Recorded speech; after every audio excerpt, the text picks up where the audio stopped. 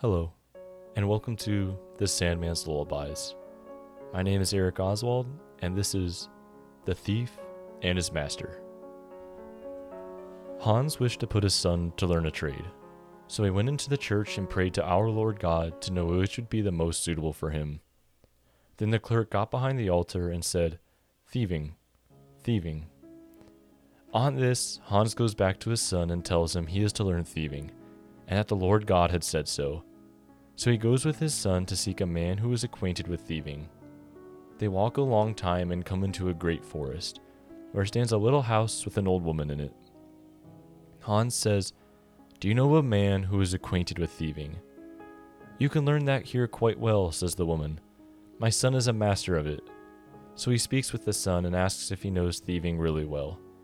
The master thief says, "I will teach him well. Come back when a year is over, and then if you recognize your son, I will take no payment at all for teaching him. But if you don't know him, you must give me 200 talers. The father goes home again, and the son learns witchcraft and thieving thoroughly. When the year is out, the father is full of anxiety to know how he shall recognize his son. As he is thus going about in his trouble, he meets a little dwarf, who says, "Man, what ails you, that you are always in such trouble?"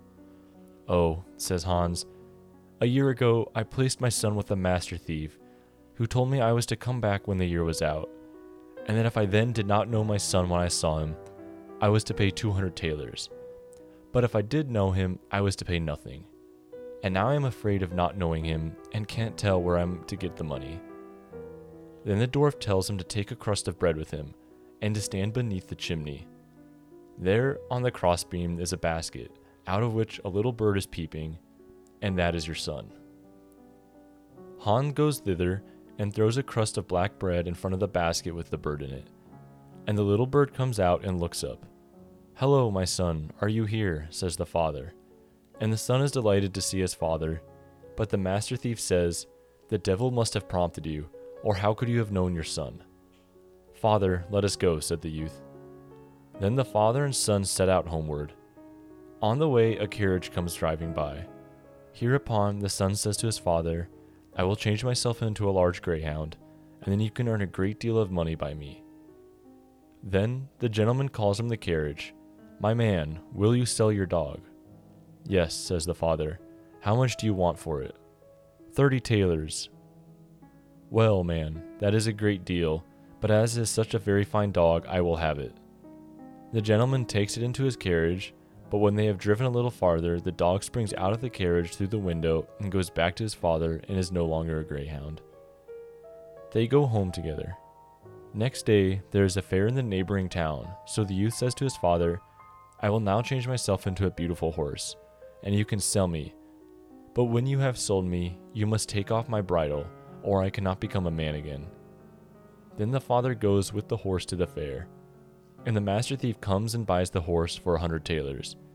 But the father forgets and does not take off the bridle.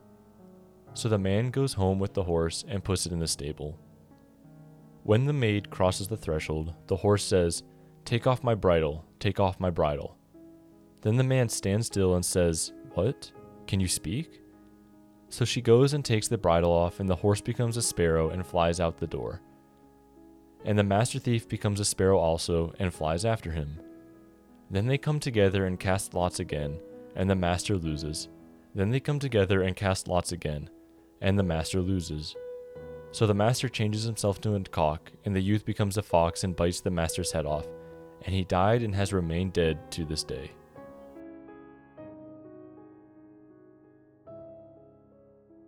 Thank you for listening to this episode of The Sandman's Lullabies.